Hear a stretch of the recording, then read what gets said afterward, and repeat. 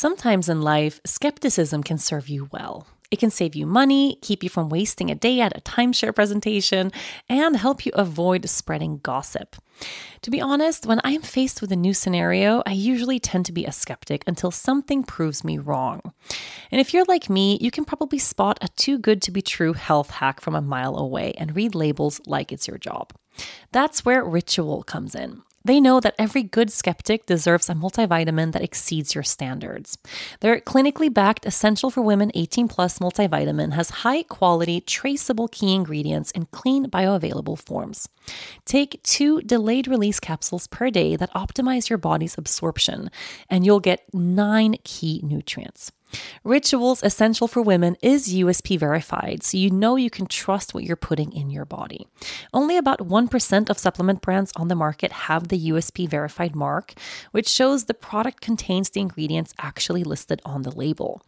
On top of that, Ritual multivitamins are vegan, non-GMO project verified, gluten and major allergen free, certified B Corp, and made traceable. I take my vitamins every morning with breakfast. It's part of my daily ritual, and I feel so good doing it. No more shady business. Ritual's Essential for Women 18 Plus is a multivitamin you can actually trust. Get 25% off your first month at ritual.com/yogagirl. Start Ritual or add Essential for Women 18 Plus to your subscription today. That's ritual.com/yogagirl for 25% off. Whether I'm in Aruba swimming in the ocean or in Sweden walking the chilly fall streets, my skin can always use a boost of moisturizing nourishment. That is why I use Kopari's beauty line of products made from 100% organic coconut oil. Kopari makes multitasking skincare and body care products that are free from sulfates, silicones, GMOs, or parabens. Their lightweight shea oil works great as a face moisturizer and a makeup primer. The coconut balm with aloe is intensely soothing, and their coconut body glow lets you keep that summer shimmer going well into fall. For head-to-toe hydration with a beach smell that won't quit, nothing beats Kopari's organic coconut melt, the ultimate multitasker and my favorite addition to my nightly ritual. With Kopari, you'll feel like sweet summertime never left. Kopari's coconut oil is the highest quality. The aroma is light, texture is totally smooth, and you can apply it everywhere, knowing that you're giving your body safe, pure nourishment. Say aloha to the best skin and hair of your life with Kopari. Go to koparibeauty.com/yoga to get 20% off of your first order. That's Kopari, Kopari beauty.com/yoga for 20% off. koparibeauty.com/yoga. Hi, and welcome to another episode of From the Heart Conversations with Yoga Girl. Today, I have a super amazing guest on the show joining me from afar, Trevor Hall. If you don't know Trevor already, although chances are you probably do, he is a singer-songwriter, a roots folk and reggae artist, guitarist, and may I say so myself, an absolute poet. What this man creates with his writing and guitar is nothing short of magical.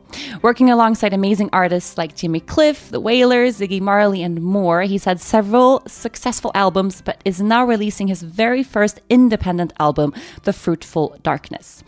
Welcome to the show, Trevor! Thank you. Thanks for having me. Can you tell how excited I am to have you on the show? Yeah, I don't know if I can live up to that introduction.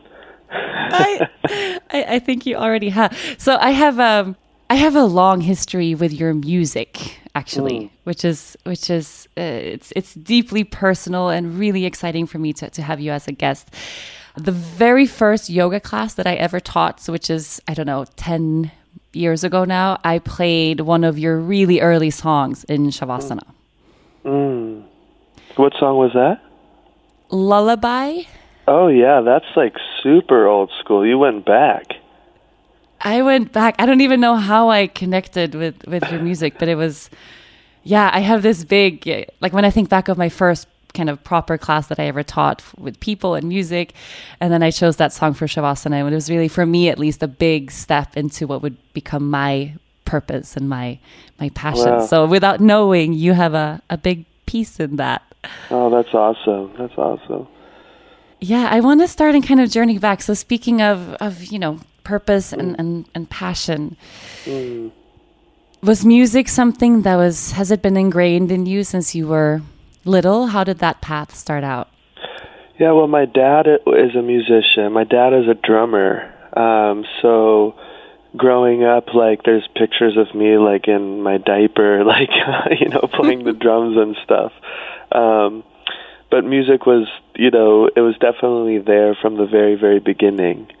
And I remember, like, as a child, like, some of my childhood memories, my dad had this big, like, record collection in the hallway. And as a kid, I would just, like, kind of explore through the collection, and I'd pull out a record and that looked cool, and I'd, like, put it on the record machine, and I'd just pretend to, like, then I'd go out in the living room and pretend I was, like, playing the song, like, with my air guitar and stuff. But so I definitely had this, like, weird, like, I don't know, just, like, from very, very early, this just kind of inclination to perform and play. But I never really, like, it's interesting, and people, I say this to people, sometimes they think this is weird, but I never was like, I want to be a musician, or I never was, like, aspiring to, like, release albums and all this stuff. It was, music was just, like, life for me, and it was, ever since I was a kid, it was my way of expressing myself, and it was like a medicine for me, and it still is now, so I wasn't really thinking of it as, I want to, like, do this for my life, it just kind of happened, I just started writing songs, and then I remember for my 16th birthday, my dad surprised me and, like, brought me to his friend's studio, and I got to, like, record songs for the first time. But even then, I was just doing it because it was what I loved to do. It wasn't because, like, this is what I see myself doing in my life. So I was just kind of following my heart, following my heart. Still I'm trying to follow my heart, and that's just kind of how it all started in the early days, is just from my dad, and That's so beautiful. Is he still an inspiration to you, your dad? Oh my God, yeah. We call him the Jammer. That's his nickname. And he's Jammer. More of a rock star than me. Like, he like loves to get on stage. We bring him up on stage, if he comes to some shows, he gets on stage and he sings and he plays, the drums, and the crowd just, like, they cheer louder for him than for me. It makes me upset. No, I'm just kidding.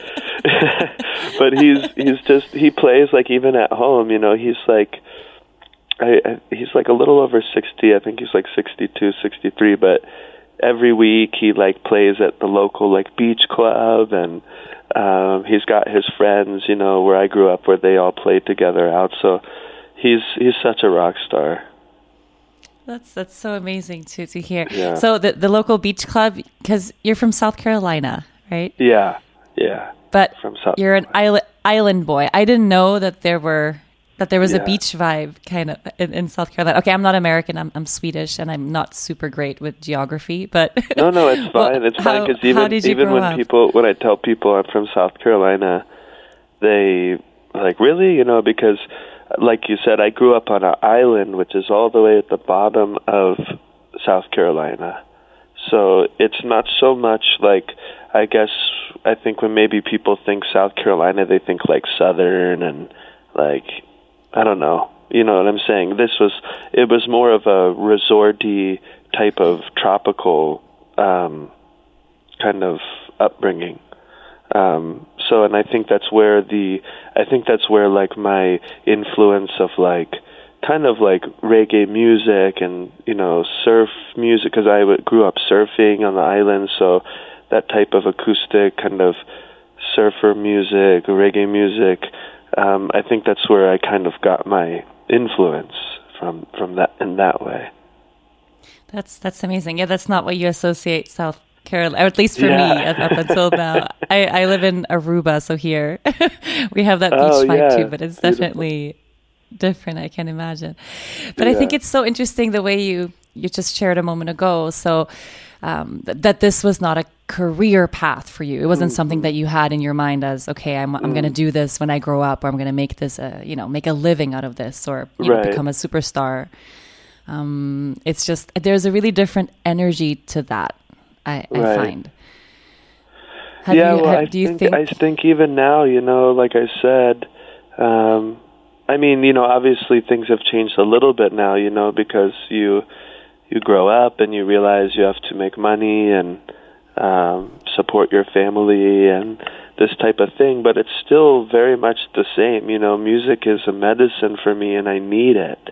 I need it so badly to live. I need it to soothe my heart and my brain and my body. I need it to talk to the spirit. It's like my telephone. So it goes way beyond just a career. So even if I wasn't publicly performing, I would still be doing it every day, because it's the thing that helps me connect. It's like my life breath, music. So it's different in that way. It's not so much trying to become a star, although I'm blessed to be able to do this, for a living. But the intention, it goes much deeper than, doing it for a living. It goes much deeper than that. Yes. And even though, because I know yoga and meditation is also a big part of, of your lifestyle, and of also how you connect that with your music. Was that the case even when you were that young, when you were 16, or was that something that you were able to connect with at a later stage? It was a little later, like when I was younger. I grew up on this island, but I grew up in kind of like a little bit of a closed-minded community. I went to a prep school. I had to wear dress code, this type of thing.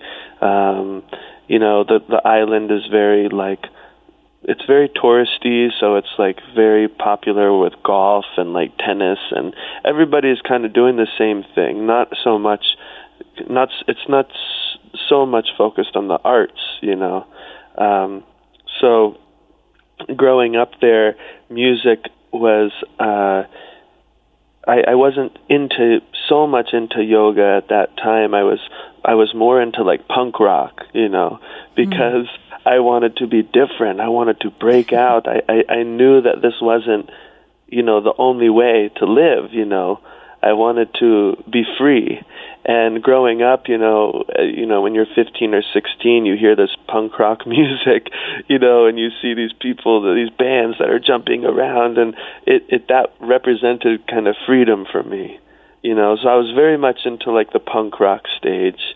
And then something happened where I don't know what happened, but I went through a change. I started surfing more. I started being out in the ocean, outside, and that became this kind of spiritual connection, And at that time, like Jack Johnson had just kind of come out with his big album, and Ben Harper these are the people that I really looked up to, and they started to represent that freedom in a different way, with being in the earth and making this music and giving back to the earth and fighting for a cause, and those things started to inspire me, and that kind of started my, I think, my music, my musical style changed into more of a spiritual conversation rather than this punk rock,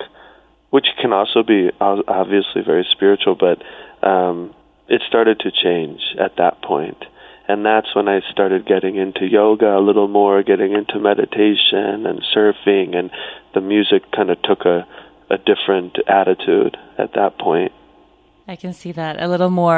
Maybe a little more gentle than the punk rock. Yeah, scene. Yeah. Although I still love to listen to some of those old albums. They're just so good. But I think it's so special, because I feel like you really have, if you ask anyone specifically within the yoga community, and I think the yoga teaching community, I don't know a single yoga teacher that doesn't have a special place in their heart for Trevor Hall. Like really, really. Sweet.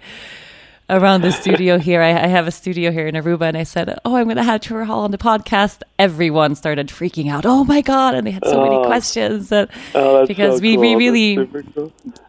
but we play your music every day, and it's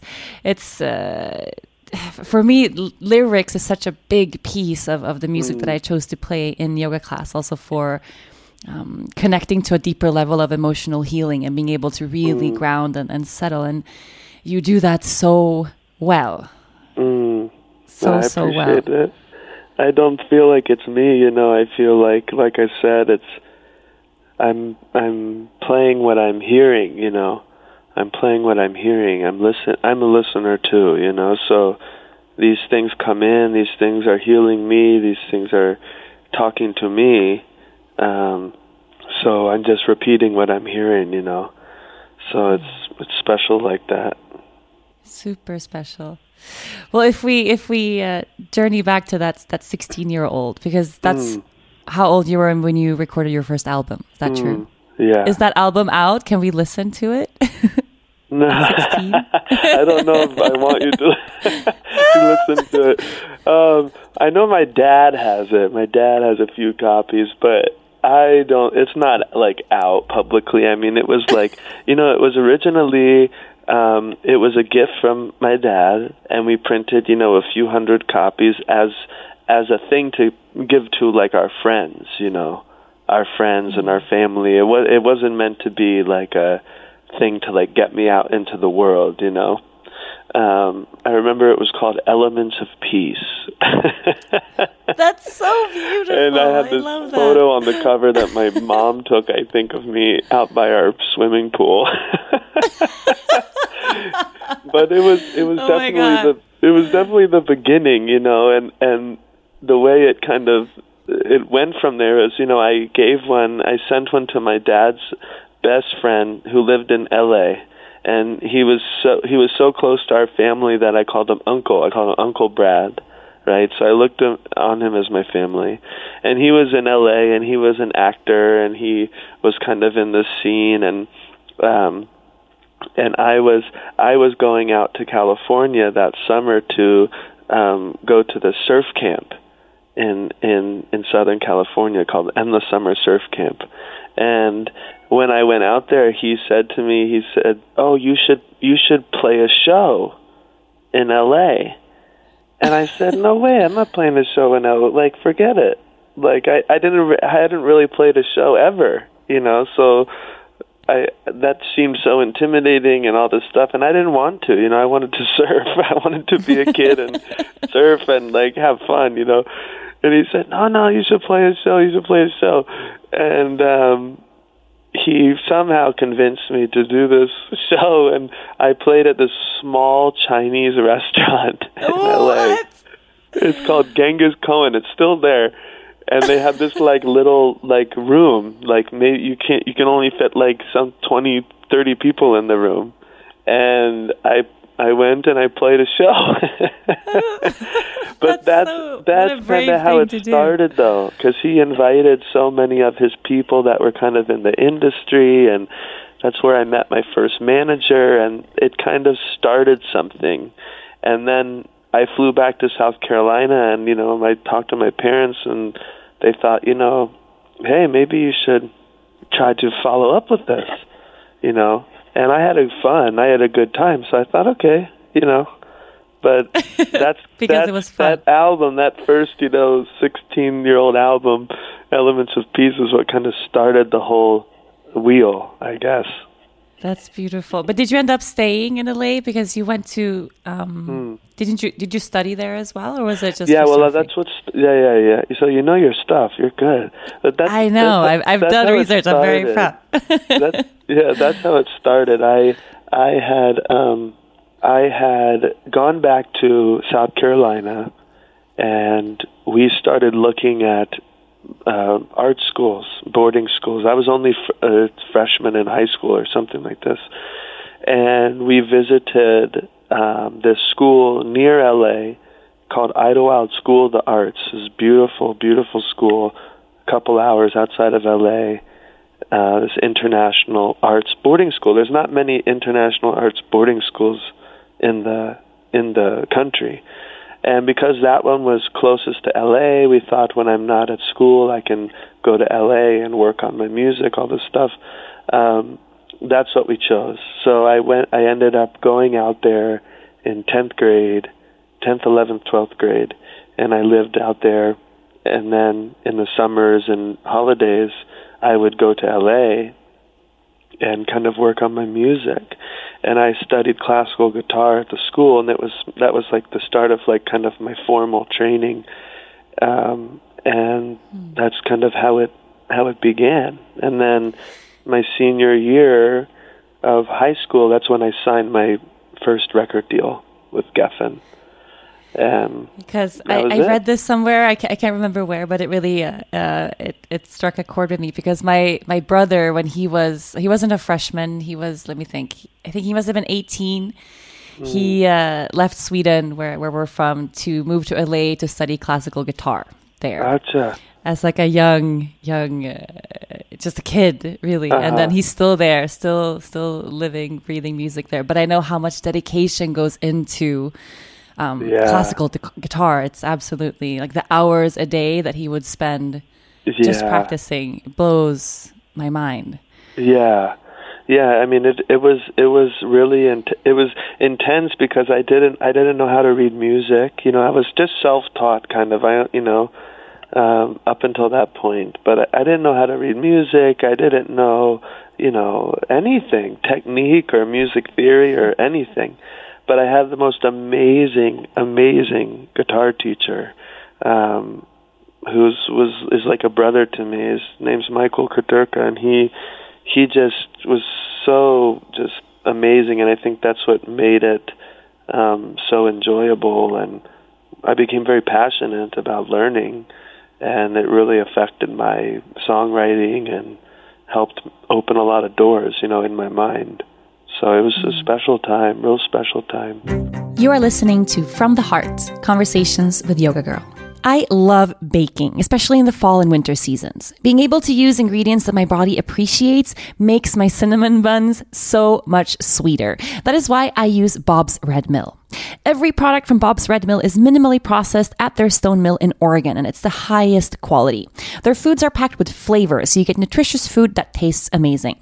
Go to bobsredmill.com today and browse their huge selection of premium whole grain goodness so you can taste it in every bite. Use the code YogaGirl and receive 25% off of all products. Bob's Red Mill makes it possible to nourish myself and my family every single day. And in turn, I support an employee-owned company that has been offering organic, gluten-free, and stone ground products for decades. For anyone with gluten allergy or celiac disease, all Bob's Red Mill gluten-free products are processed in 100% gluten-free facilities to ensure no cross-contamination. You can feel safe and confident with Bob's Red Mill. Remember, Bob's Red Mill is offering a fantastic offer for all From the Heart listeners right now.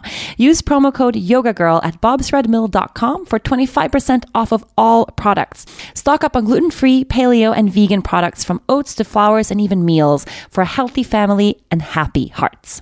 Visit bobsredmill.com for 25% off your entire purchase with the code YogaGirl today. Imagine the softest sheets you've ever felt. Now imagine them getting even softer over time. That's what you'll feel with Boll & Branch's organic cotton sheets. In a recent customer survey, 96% replied that Boll & Branch's sheets get softer with every wash. Start getting your best night's sleep in these sheets that get softer and softer for years to come. Try their sheets with a 30-night guarantee, plus 15% off your first order at bollandbranch.com code Odyssey. Exclusions apply. See site for details.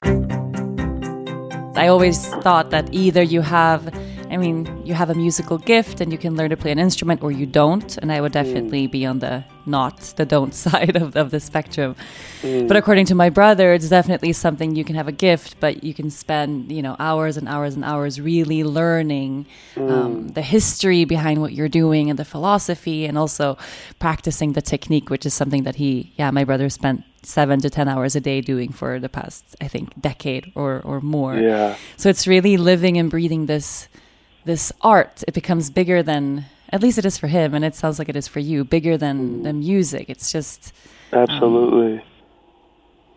Absolutely. Part of it's like yoga in a way. You know how yoga is not just the hour or two that you spend on the mat every day, but it's something that with time and practice you take off the mat and you take into everything that you do. Absolutely, yeah. It becomes one with you. And what about your first taste of, I guess, commercial success? When did that happen? My first taste of commercial success, I think I would have to say when we signed the deal, because, the whole time I was at this boarding school, anything that had to do with the arts was an excused absence. They supported it. It was much different than my prep school, So anything that had to do with my career or my music or anything, they 100% supported, and they, so the whole time I was at school, I was flying to meet this, president of this record label in New York, and then I'd go to LA, and, I was just a kid. I was just having fun, I was like, oh, this is cool, whatever. But then my senior year, it kind of got serious between Geffen and Columbia Records, and we were kind of going back and forth, and it was like, oh my God, like this is happening, we're going to do this thing, and I signed the deal like towards the end of my senior year. And so when I graduated high school, I moved to LA, and it was very, it was a lot of bright lights and, exciting because they kind of lay out this thing for you, and, you get all this money, and you're just like, whoa, this is like crazy, and I'm 18, and I have, my own apartment, and I'm in LA, and this is, whoa, and I'm going to record this album, it's just so exciting, but it was quick. That joy, that excitement was very brief because, like I said, I was 18 years old, living in a city that I didn't know anybody, and I had all this money, but I was too young to have that much money, and I was just burning through it. And before doing what? Were you partying? Were you out? Were you? No, I couldn't. I couldn't go anywhere. I was. You were 18. I couldn't get into any bars to meet people. So right? What did you do? Where did the money go? I just smoked a lot of weed and watched TV and was lonely. I was super lonely, and I had this huge apartment like right on the beach, which was stupid. Like I never lived by myself. So I had no idea what I was doing in this apartment. But it was all a mirage, I learned quickly that this is all just a mirage, and this is not going to make me happy. And it was a beautiful lesson. It was an amazing lesson, but I had to go through that to just figure things out, for myself, and I had to grow up really quick. And eventually I ran out of money, and I had to move out of this big apartment, and I got dropped from the record label, like all 3 years later. At the same time. Yeah, all Did of you this still happened. I didn't release any record on the label. I recorded 2 records for them, and they both got shelved, right? So I couldn't release them. I couldn't re-record the songs, nothing. And what was that music like? Was that deeply heartfelt for you?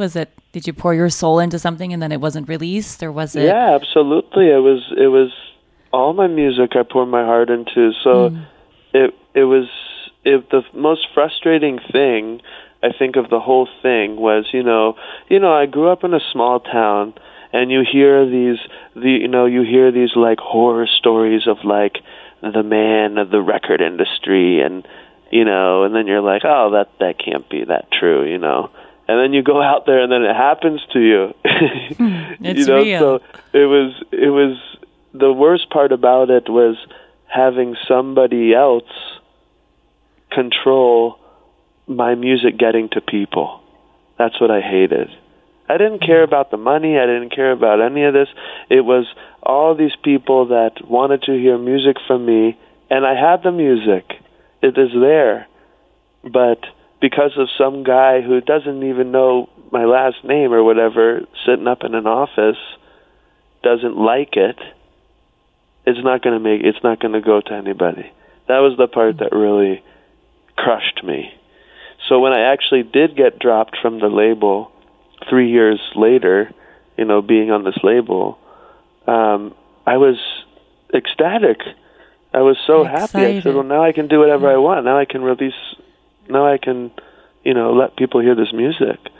But that whole period was kind of a tough time for me. It was just really lonely and confused and just kind of just drifting, I didn't know what I was doing. I feel like the universe tends to do that for people with a really specific passion and purpose. You're going to have that big moment where you have to decide what's going to define me and how I continue to bring this purpose into the world. Is it going to be this path or that path? So it's kind of having that so early is must have been a big blessing in the end. Yeah, I went through it early, and I just knew after that, I was like, I never want to do this again. I never see myself on a major label, or I never want to have somebody else control how my music, or when my music like this is released to people. I didn't want that anymore. So it was good in that sense to teach me quick, and also to make me grow up quick, being so young in the city and stuff. I definitely had to learn quickly. So it was a blessing in that regard. And then what was the next step after that? Did you still you had a yoga practice and meditation practice at that time?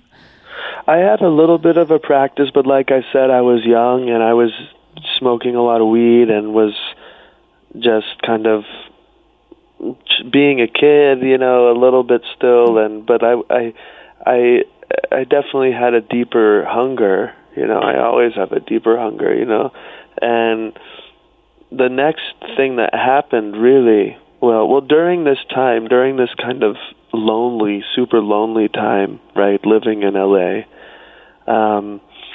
I had a teacher from my school, from Idlewild, from my boarding school, who, while I was living at the boarding school, he was a yogi, and he would teach me meditation, and I really looked up to him. He was like my role model, and he was a devotee of the Divine Mother, and he came down one summer, I remember, and forgive me. While we were at school, my senior year, he said, one weekend he said, I'm going down to this temple, right, in Southern California, and I go down there for the weekend sometimes to meditate and sit, and if you want to come with me this weekend, you can come.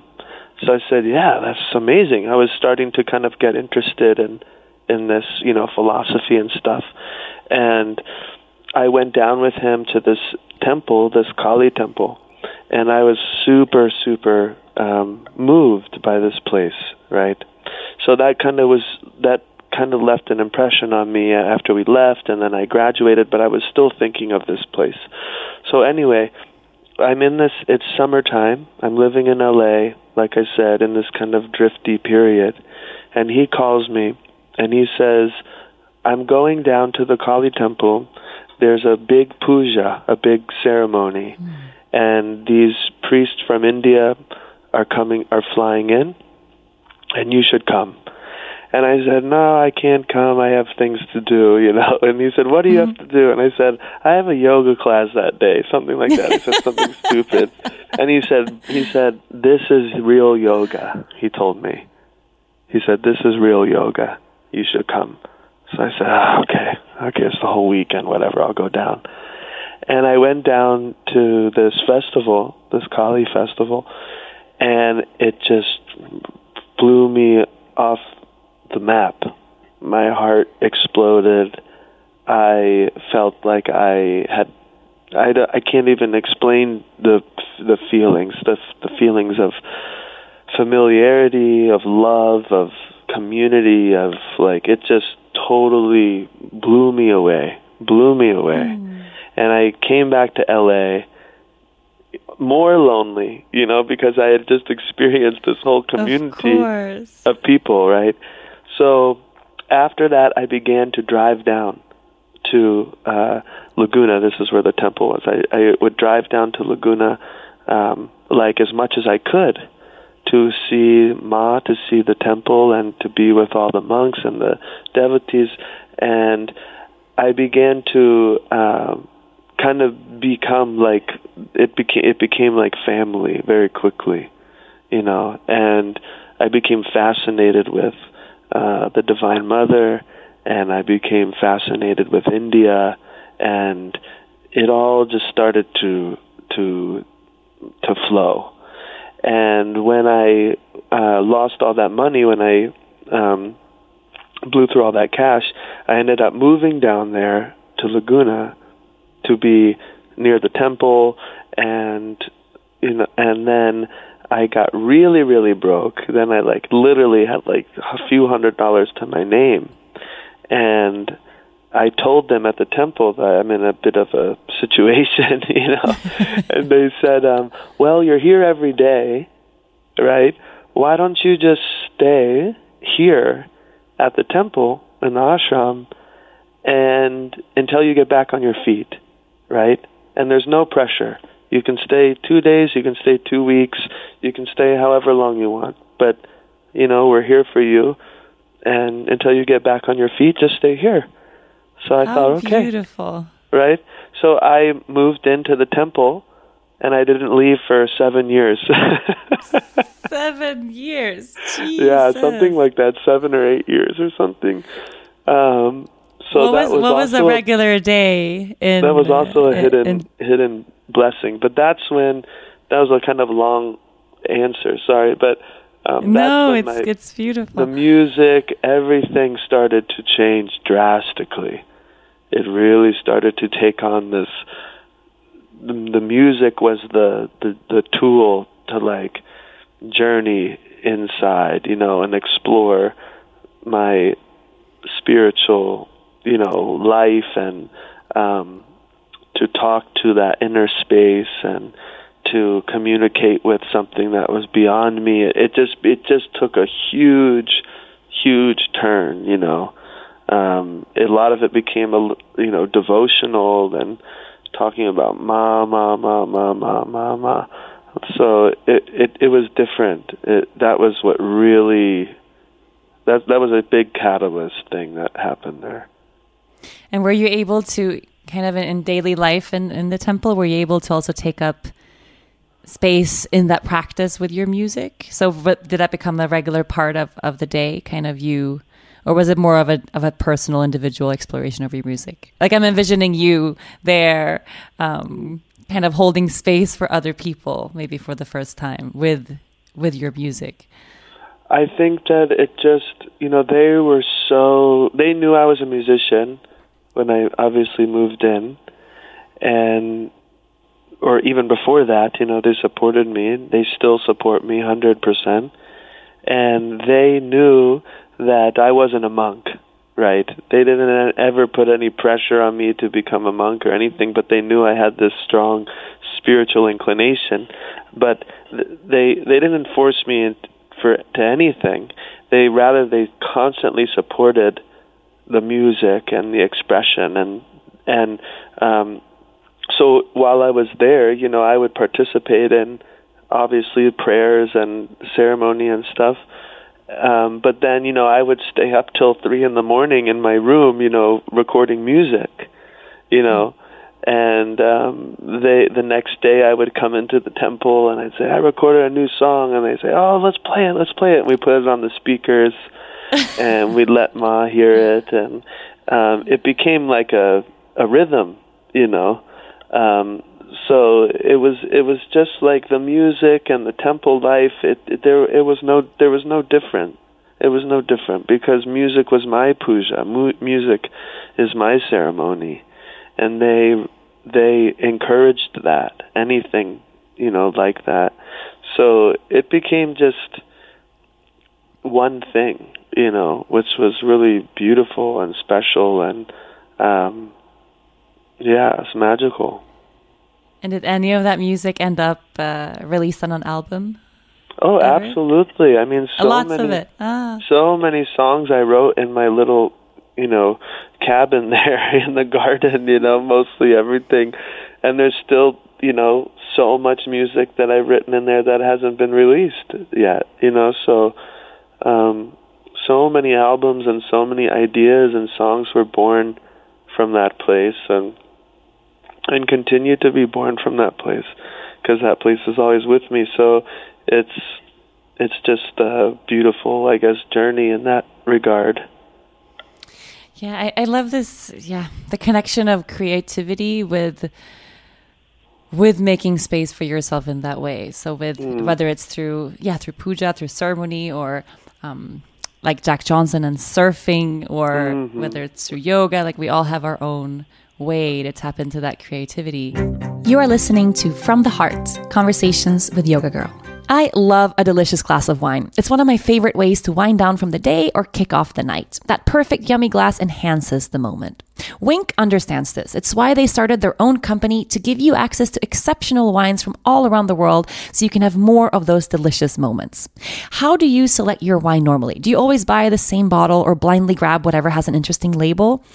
I have to admit, I have my few go-to bottles, but Winc has opened me up to new wines that I absolutely love. There are over 10,000 varieties of wine grapes grown around the world. Why limit yourself? Winc will send you varieties that you never knew even existed, or ones that you didn't even know that you loved, with labels beautifully designed by local artists. Each bottle truly is a unique work of art, both inside and out. Winc works with your taste preferences. Winc will even introduce you to new, rare, and custom wines that are not available anywhere else and tell you the story behind each one. Just go to trywinc.com, take a brief palate profile quiz, and Winc will recommend distinct and interesting wines that are customized to your palate, shipping them directly to your door every month. All of Winc's bottles start as low as $13, bottles that would retail at $20 or more.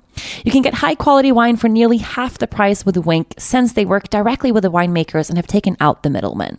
There are no membership fees. You can skip a month or cancel at any time. And Winc has a 100% satisfaction guarantee, so you never pay for a bottle that you don't like.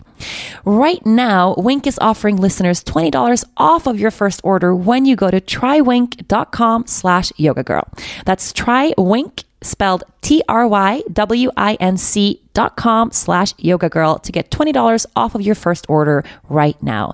trywinc.com/yogagirl. I know there's a lot of people listening, and a lot of people out there that are constantly struggling to find that place.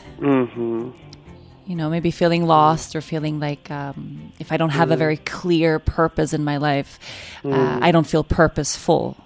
Do you have any advice for a person maybe in that space that hasn't connected to that place of source yet, of how to find that for themselves? Because it's such a vital piece, I think, on our own journey. Yeah, I think it's a huge vital piece. I mean, it's funny because even with all those things, those blessings in my life, I'm still every day trying to connect, trying to go deeper and deeper and deeper and deeper.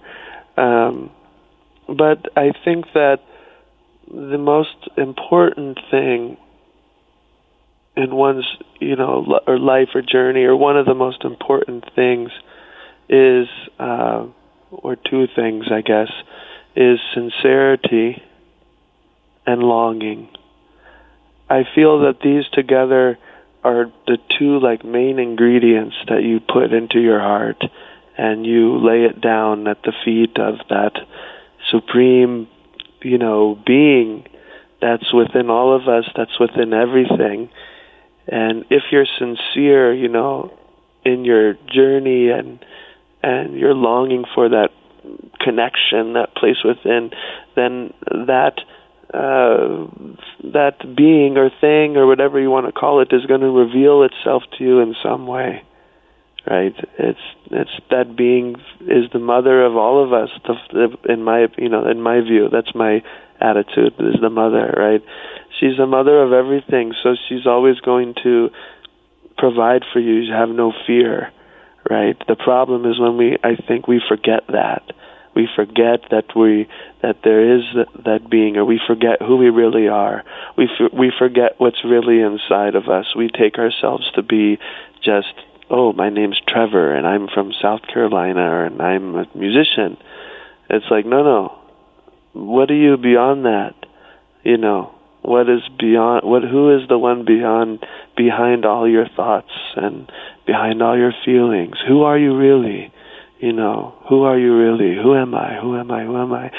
Going deep, deep, deep, deep. We forget who we are.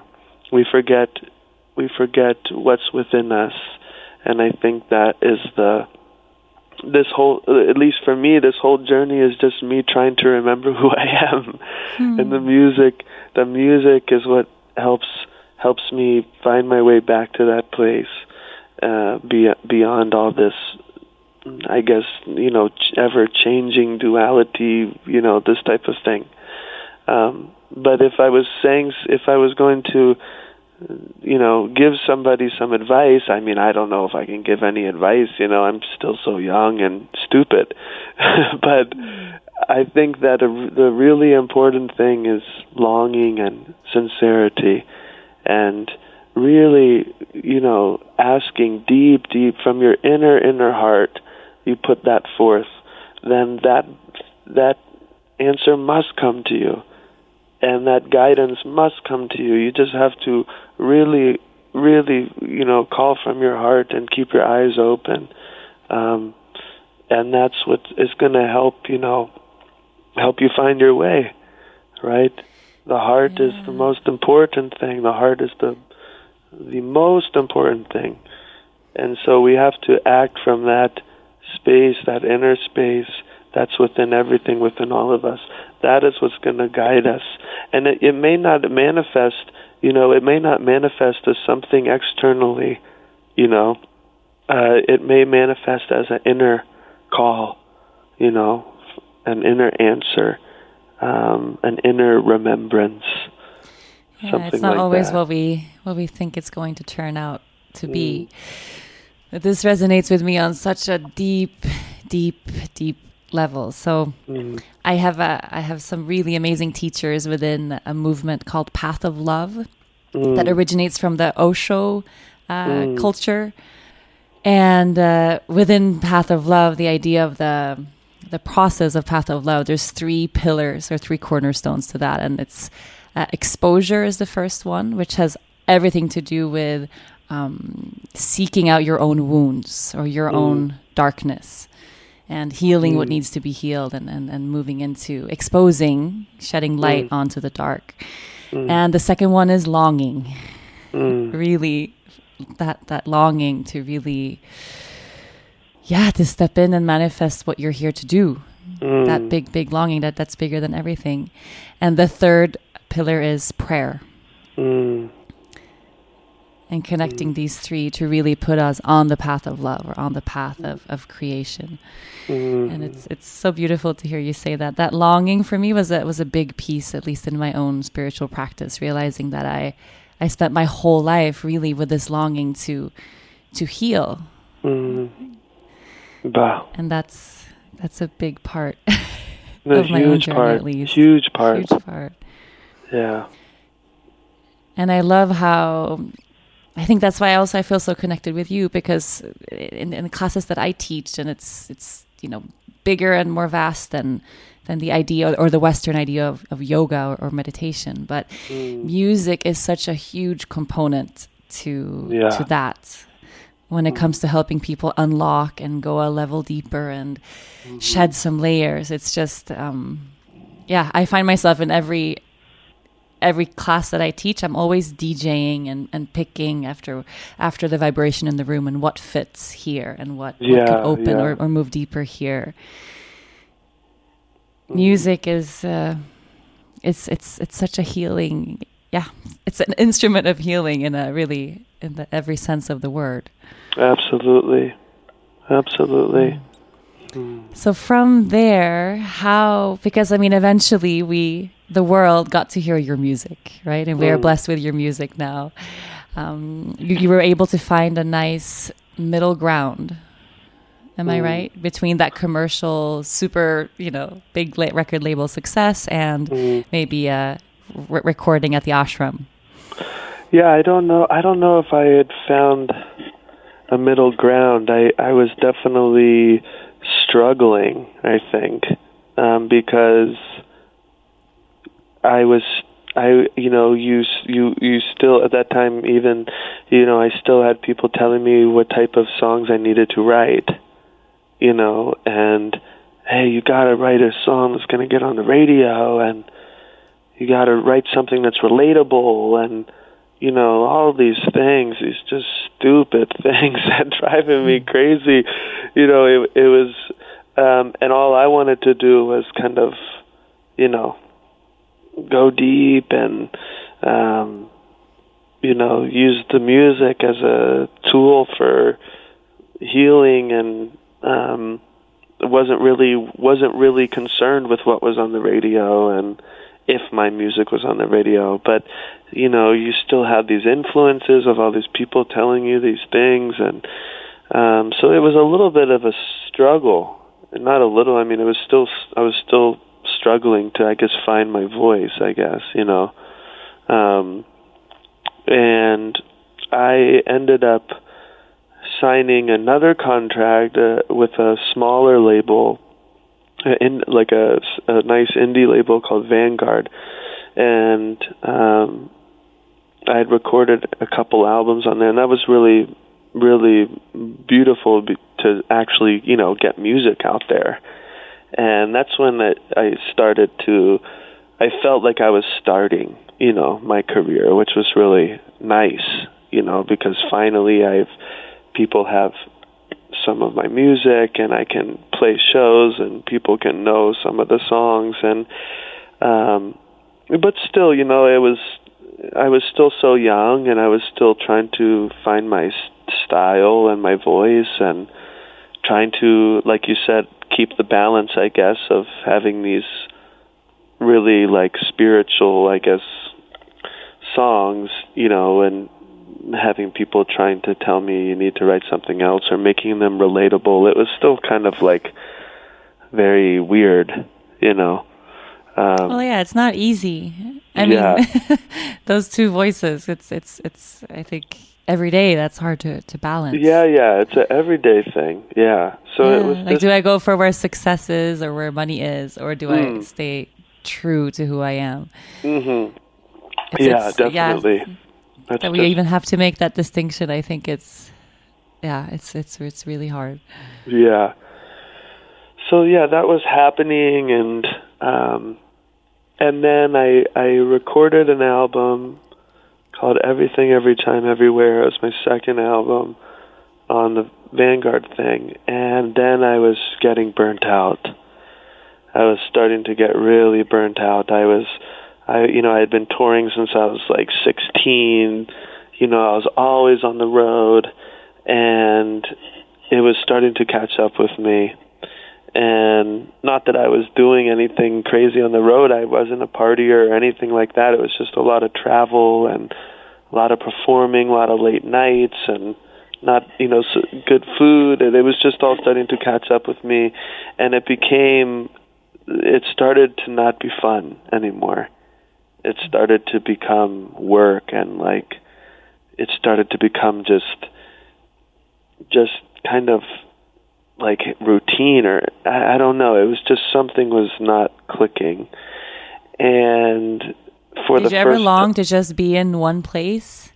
Oh my God, are you kidding me? I long to be in one place right now. I don't know. Some people are just like that. They love to flutter all the time. I don't know. Yeah, well, I like to move. I like the traveling. I like all that stuff. But I also, I'm kind of an introvert. I like to just kind of unplug and just kind of cleanse, I guess, my field, I guess. And when you're on tour, it's just constant people, constant moving, constant, just no space to kind of, I don't know. It's just interesting. If you're not,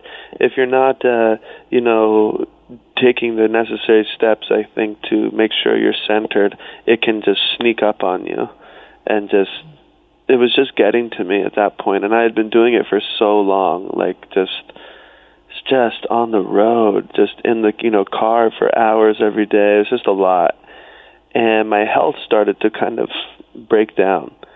And I was young, but I was still. It was just starting. I just didn't have the energy anymore, and like I said, I mentally wasn't there.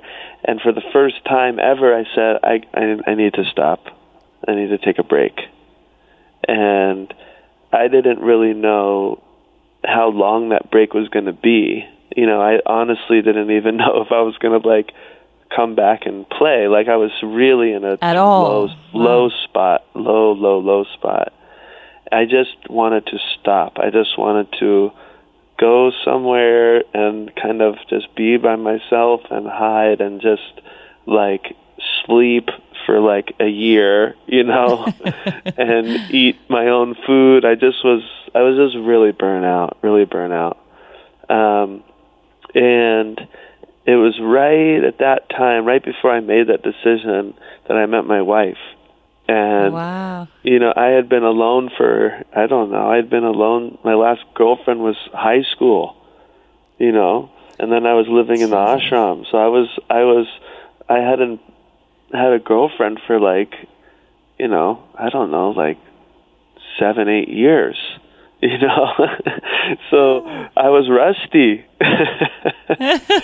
And then rusty. I met my wife, and right away, just right from the beginning, I felt this nourishment. I felt this gentle hand. A teammate. A partner. I didn't have that before because I was just kind of like a lone soldier, on the road, and it was just difficult. And I just found this kind of beautiful angel to stand beside me, and we could just support each other, in our What a journey. different life. I'm sorry? What a different experience of life. Different, totally different. I never even thought ever I would get married or anything like that. I just thought it wasn't possible with my lifestyle and like this. And then I met her, and then I took the decision to, take time off. And I literally just stopped. I literally was like, I'm stopping. And my wife and I, we got married at that time. And her parents had a place up in Vermont, up in the woods, and we decided we need to just unplug and we need to go spend some time there. So we just went there, and I didn't pick up my guitar at all, and I just slept and read books and ate home-cooked meals and watched movies and just kind of really just didn't do anything. And it was so beautiful. I mean, we would just go on long walks in the forest and just be quiet, just be quiet. And it started to really heal me. And eventually, I picked up my guitar and I wrote a song, whatever. And I recorded the song, but I never thought, I'm writing a new album. Nothing like that. It was just, I'm really making these songs for my own healing, or these songs are coming to me for my own healing, So I would make a song, then some time would pass, and then another song would come, and I'd record that song, and it would happen like this. And after a year, I had these 12, 13 songs, and I thought there was an album. I thought I said, I can't keep this to myself. Right? This helped me heal. Maybe it'll do the same for somebody else. I have to release this. And that was Chapter of the Forest.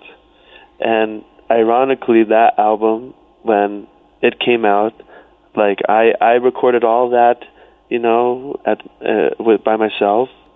And then we took it to a studio and touched it up and made it presentable, for the album. But none of those songs were in the least way, for the public, I guess, or for like the radio, or for nothing. I had no pressure. Nobody was telling me what to do. I just no commercial purpose. Nothing. Those songs just came straight from straight to my heart, helped me heal, and that was that. And then so when I released the album, I was a little bit nervous. I thought, oh gosh, I hope this isn't too like slow for people or what or anything. And ironically, that's one of my most popular albums. Everybody that I talk to, all my fans and family, everything, they all say, oh, Chapter of the Forest. Chapter of the Forest. Yeah, this is my favorite album of yours by far. Yeah. I know it just because of how many of these songs that I play in class. Mm-hmm. That's how I know that this is a favorite. Yeah. It's absolutely beautiful. Yeah, it's mine too. It's my favorite too.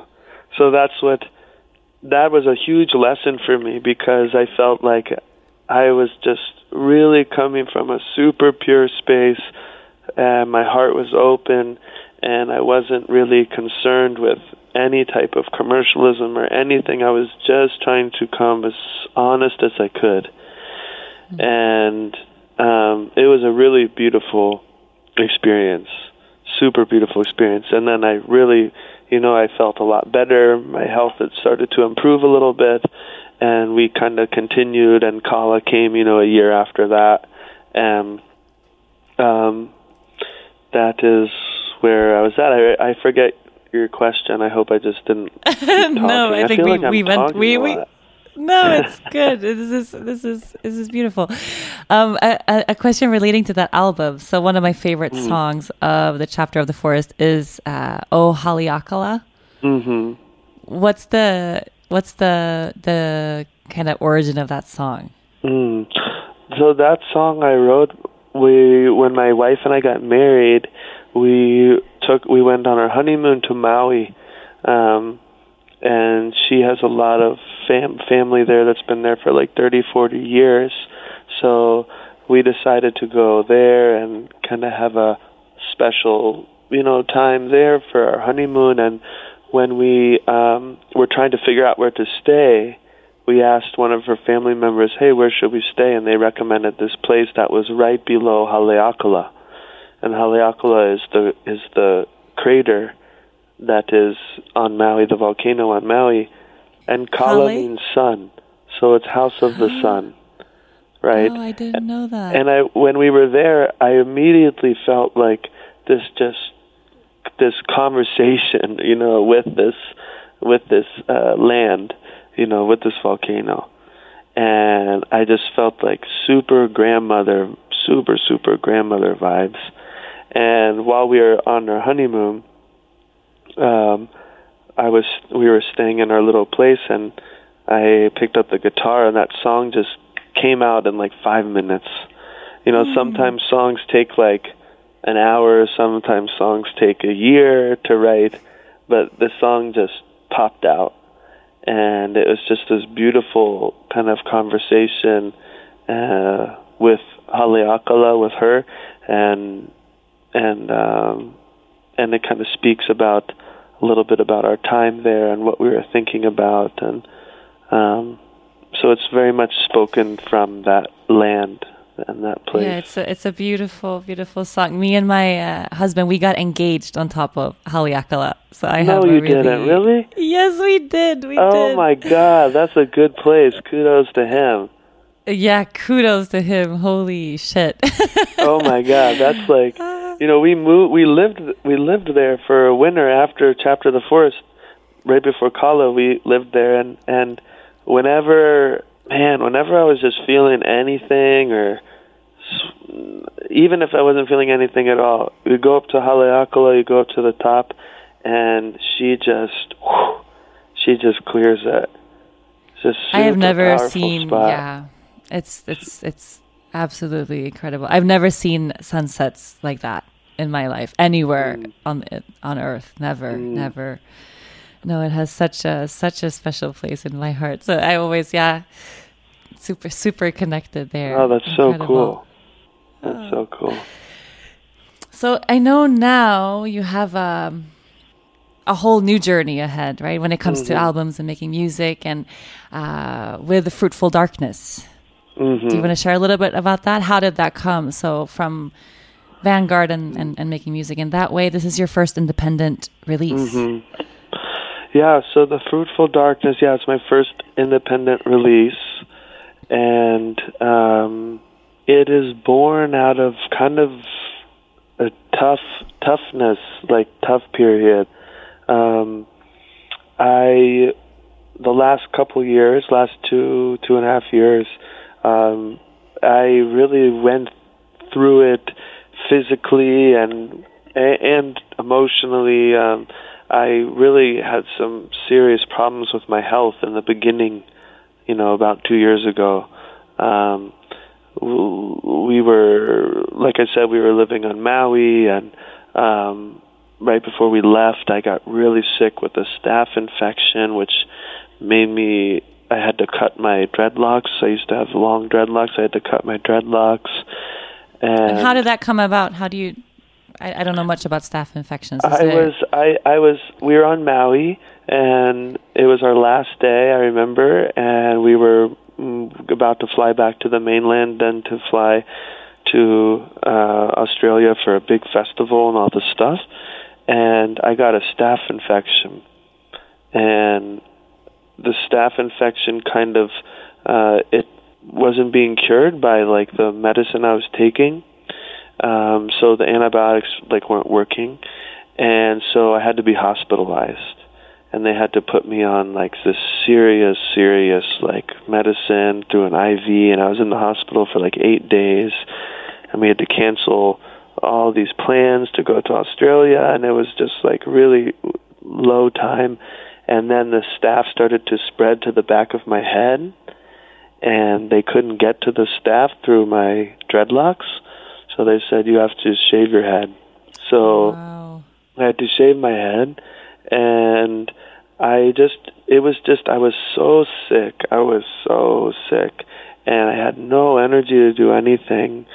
And I was stripped of my energy, but then I was also stripped of my identity.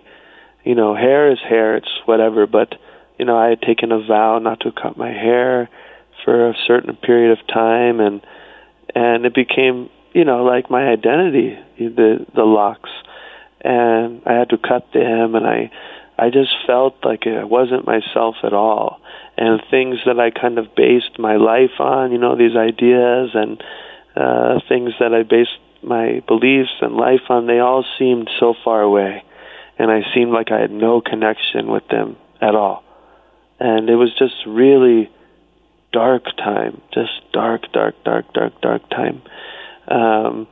But at that time, I was introduced to an astrologer named Deborah Silverman. She's a famous astrologer, and a friend of mine had gifted a session with her. They wrote me and said, hey, we want to gift you a session with this astrologer. She's amazing, all this stuff. And when I read the email, I thought, oh, my God, I really don't want to do this, because I'm a spiritual guy, but I don't really like any, hocus-pocus type stuff. I want, the real, thing.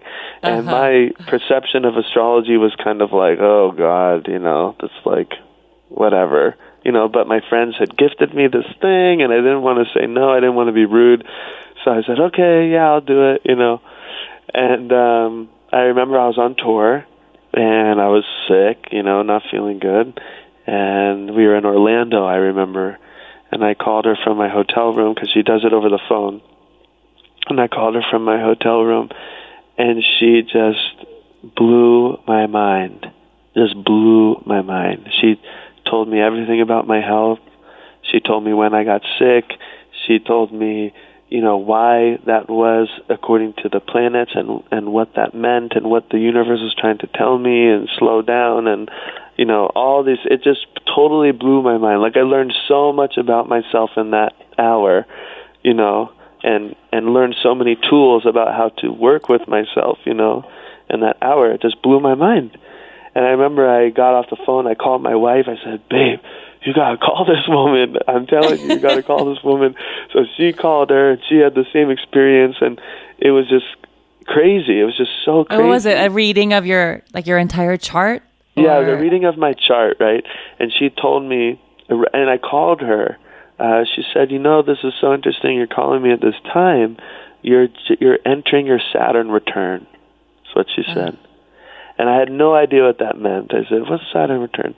And Saturn return, everybody goes through your Saturn return from the main one, like 28 to like 30, around that time. And it can be a really tough time. But it's Saturn is the planet of life lessons, so it's trying to teach you something, And she said, it's very interesting you're calling me this time. This is your Saturn return. She explained to me about my Saturn and all these things. And I became fascinated. I became fascinated with astrology. I became fascinated with that connection of the stars relating to our personalities, and it was just very interesting. And I learned, like I said, I learned so many things about my journey so quickly, So I entered this period, this Saturn return, and it was awful. It was so hard. It was awful. It was so hard. I mean, I felt completely in the dark. Is the best way I can describe it. I just felt like I was in the dark. Things that, like I said, things that I really kind of staked my identity on. I just felt no connection, and I just felt stripped. I felt really stripped, naked, and in the dark. And but wasn't it nice though to be able to connect it? Because I had that same experience where I kind of thought astrology is something that a little mumbo jumbo type thing. Right, but I had someone read my chart for the first time, and it was just unbelievable how much sense it made from like big traumas, and like could pinpoint exact ages of my life and things that happened, and also kind of why and what it related to. So for me, whenever I had a really challenging something and I could connect it, okay, like this is not forever. That was something that was nice for me. Like Saturn return, like it's not it's not everlasting. Right? Yeah, I know. We take those things to be it's just going to last forever. I always think, have you ever seen that YouTube clip of a little kid who like he got his like wisdom teeth pulled out or something, and his dad like YouTubes him after he's like on videotapes him after, and he's on like and he's like, is this gonna last forever? That's how I kind of feel when we're in those dark periods, So I was definitely like in that state of like, is this gonna last forever? But I started to study the astrology. I started to study astrology with this astrologer, Deborah, and she became kind of a godmother to me and my wife. She just became this just elder for us, an auntie, and I really learned through my own chart and what my destiny and all these things of going into the dark and making friends with that place rather than trying to push it away, and to not avoid it and to stare it right in its face and say, what's up, and shining light on that, and then bringing that back up into the light, right? And this is kind of like, they say, like the shaman's journey, right? The shamanic journey is the shamans, they go into the dark, they go inside, and they befriend their demons, and they befriend the poison within them. That's how they say. And by befriending them and not pushing them away and listening, this poison becomes nectar, and these demons become friends, and it's a very interesting journey, and I started writing all these songs about this journey of going within and into the dark and into these places that are uncomfortable within and into the void and these types of things, and trying to make your way through, and traversing this space, and bringing it back. And that's what I started writing all these songs. And I knew that my next album was going to be based off this journey, of astrology and spirituality and going within. And I knew it was going to be so different because it was just a really intense period. But I still didn't know what I wanted to call it. I still didn't know how am I best to describe this journey, And we were in a bookstore. My wife and I were in this bookstore, and we were just looking around, whatever. This was like a little later. And I look at this book. It's called The Fruitful Darkness. I thought, man, that is a cool title. I'm going to buy this book. I didn't even really know what the book was about. I was like, I'm going to buy this book, And I took it home, and I just kind of put it on the bookshelf with all the other books. I didn't pick it up right away. And my wife picked it up, and she read it first. And as she was reading it, she said, oh, my God, Lovey, you have to read this book. This is the journey. And I'm like, what? Like, really? She's like, yeah, this is the journey. And then she said, I can't believe that Roshi Joan, who's the author, wrote this book, and we got to meet her. And I said, wait a second, what? Like, I didn't even look at the author, really. I didn't even put it all together. And about a couple years before that, while we were living on Maui, we went to Ram Dass's house one day, and he was having a conversation, like a live, like webcast thing, with this Zen nun named Roshi Joan Halifax. And we got to meet her and talk with her, and it was like really beautiful. And I put it together. I was like, oh my God, she wrote this book? I didn't even know this. You didn't know? I didn't know it. No, I didn't know it at all. I didn't put it together until my wife told me. So my wife finished the book. She was like, this is one of my favorite books. You have to read it. I started it, and I was like, oh my God, this is my journey. Like, this is like, or it's not, my journey, but this is describing like that journey of going into that space, the fruitful darkness. This is it. Because the book is all about all the shamans that she has met over the years from so many different cultures, from the Huichol in Mexico to, Tibetan Jankris or Nepali Jankris and shaman. It was just an incredible, amazing book.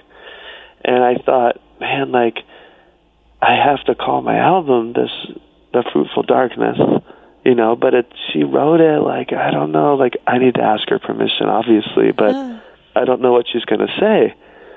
So I got her email, and I wrote her, and I explained the whole thing, and can I use the title? And it was so funny because she wrote me back, like, the most zen, like, koan answer.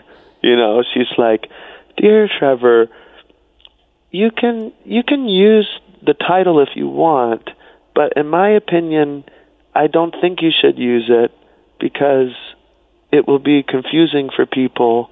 But if you want to use it, you can use it, but I don't think you should use it, but I'm leaving it up to you.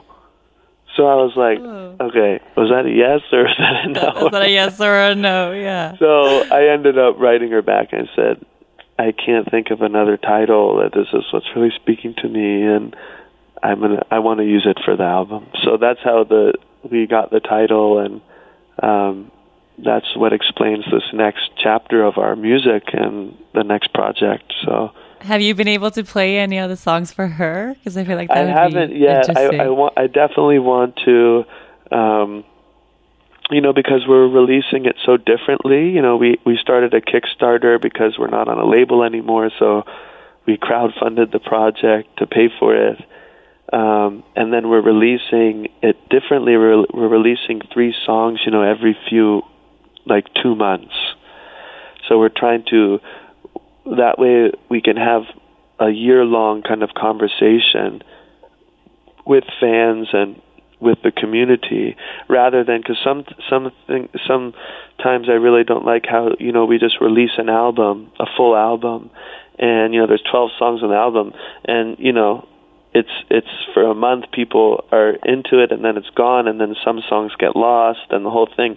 This way, we can take our time and we can really explain the stories behind each song and make sure each song doesn't get lost, and then it'll culminate in the full Fruitful Darkness album, at the beginning of next summer.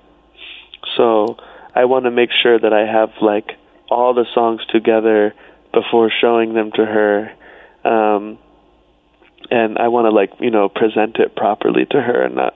I want to make sure she likes it. Yeah, you should. That'll be a special moment. For yeah, sure. Yeah, for sure. Well, I know at the beginning or before we started recording, I told you I had a really geeky request that I was really hesitant to ask, and I debated. I was asking my husband like back and forth, should I ask or should I not?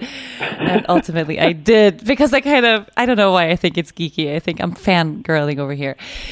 But before we say goodbye, would you want to maybe sing something for us? Yeah, I can sing something from the new album or something. Yeah. It's on the new album, yeah. Something that speaks to you in this moment. I think, hold on, I'm trying to think. So we were just talking so much about astrology that there's a song on the album called Sagittarius, right? Yeah. And because I'm a double Sag, so that energy I was learning so much about, and learning how to walk in my fire as the astrologer had advised me to. So there's a song kind of about that, and I can sing the first little verse and chorus, and then you can tell me if it's good or not. Oh, I don't want to be the judge of that. Come on. Yes, we're just... But it's, because it's talking about Saturn, it says, break me out the pattern, the rings of Saturn, get me out of my way. I surrender mission to gain another vision. Get me out of my way. The stars, they be whispering, longing to be kindred. Get me out of my way. A true double seeker to find the inner teacher. Get me out of my way. I'm still learning how to walk in my fire. Live in my fire. Love in my fire. I'm still learning how to walk in my fire, live in my fire, love in my fire. Something like that. Thank you. That was that was cool. So beautiful. Loving my fire. That's a big one. Yeah, big that's a lesson, big one. Blessing all around. Thank you, Trevor, for coming on the show for the most amazing. Thank you so much. Thank you so much. Yeah, so everyone listening, I'm sure you're all ready now as you're listening on Spotify or whatever device or however you're listening, but go check Trevor's first part 1 of The Fruitful Darkness. It's out right now. Thank you, Trevor. Thank you. Lots of love. Lots of love. A huge thank you to my guest, Trevor Hall. If you enjoyed this episode, make sure to listen and subscribe to other great episodes of From the Heart Conversations with Yoga Girl. You can find all of these on rachelbraithen.com, on Apple Podcasts, Google Play, or anywhere you normally get your podcasts. And don't forget to leave a review while you are there. Huge thanks to the folks at Cadence 13 for their production work. And of course, thank you to my sponsors, Kopari, Bob's Red Mill, and Wink. Please support them the way they support this podcast. I'll see you next week.